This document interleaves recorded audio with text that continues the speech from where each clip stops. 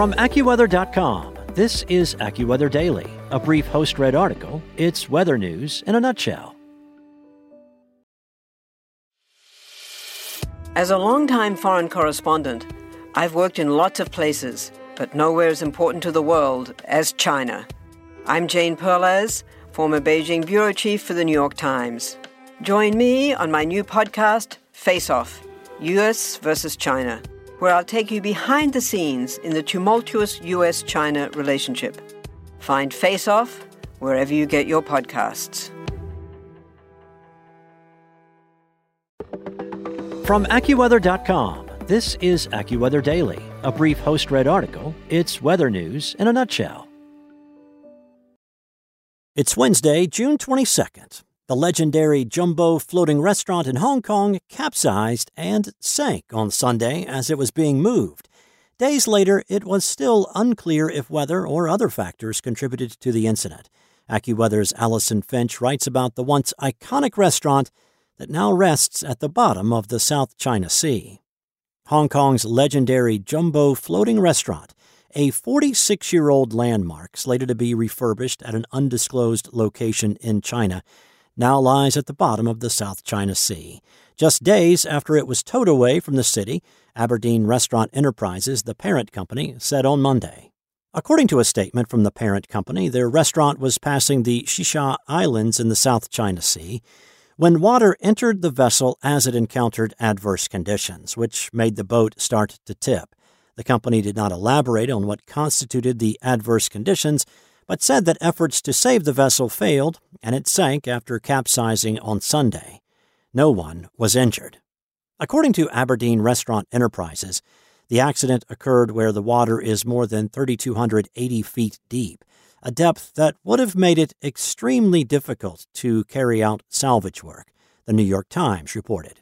Temperatures in Hong Kong over the weekend topped out in the high 80s, just above what's normal there for this time of year. There was also a bit of unsettled weather throughout the region in recent days and weeks, AccuWeather meteorologist Tony Zartman said.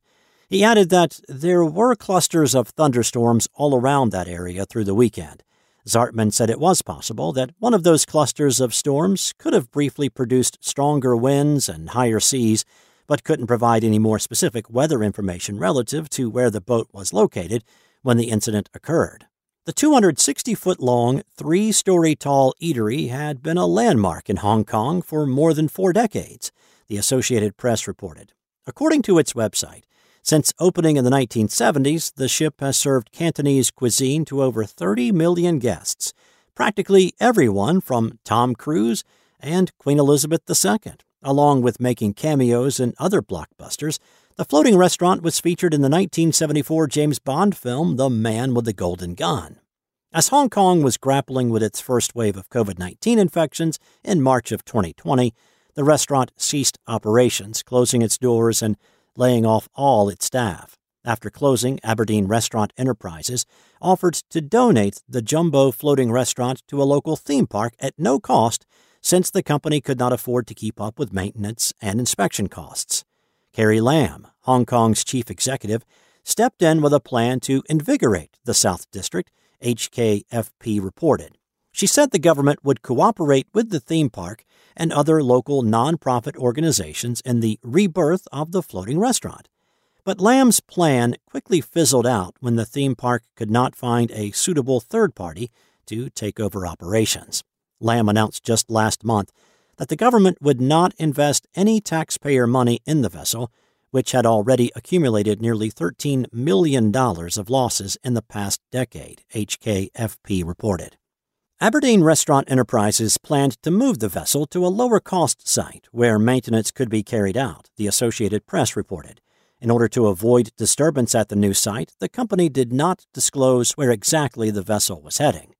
Before its departure, all relevant approvals were obtained. The vessel had been thoroughly checked by marine engineers, and hoardings were installed. According to the statement from Aberdeen Restaurant Enterprises, the company is now getting further details on the accident from the towing company.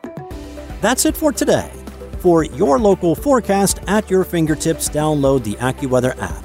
And for more stories like this one, visit AccuWeather.com.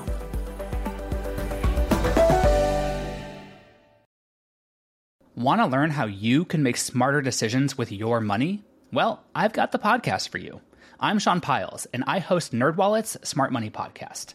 Our show features our team of nerds, personal finance experts in credit cards, banking, investing, and more.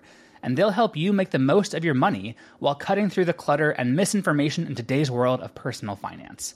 You'll get clarity on strategies to help you build your wealth, invest wisely, shop for financial products, and plan for major life events. Listen to NerdWallet's Smart Money Podcast wherever you get your podcasts.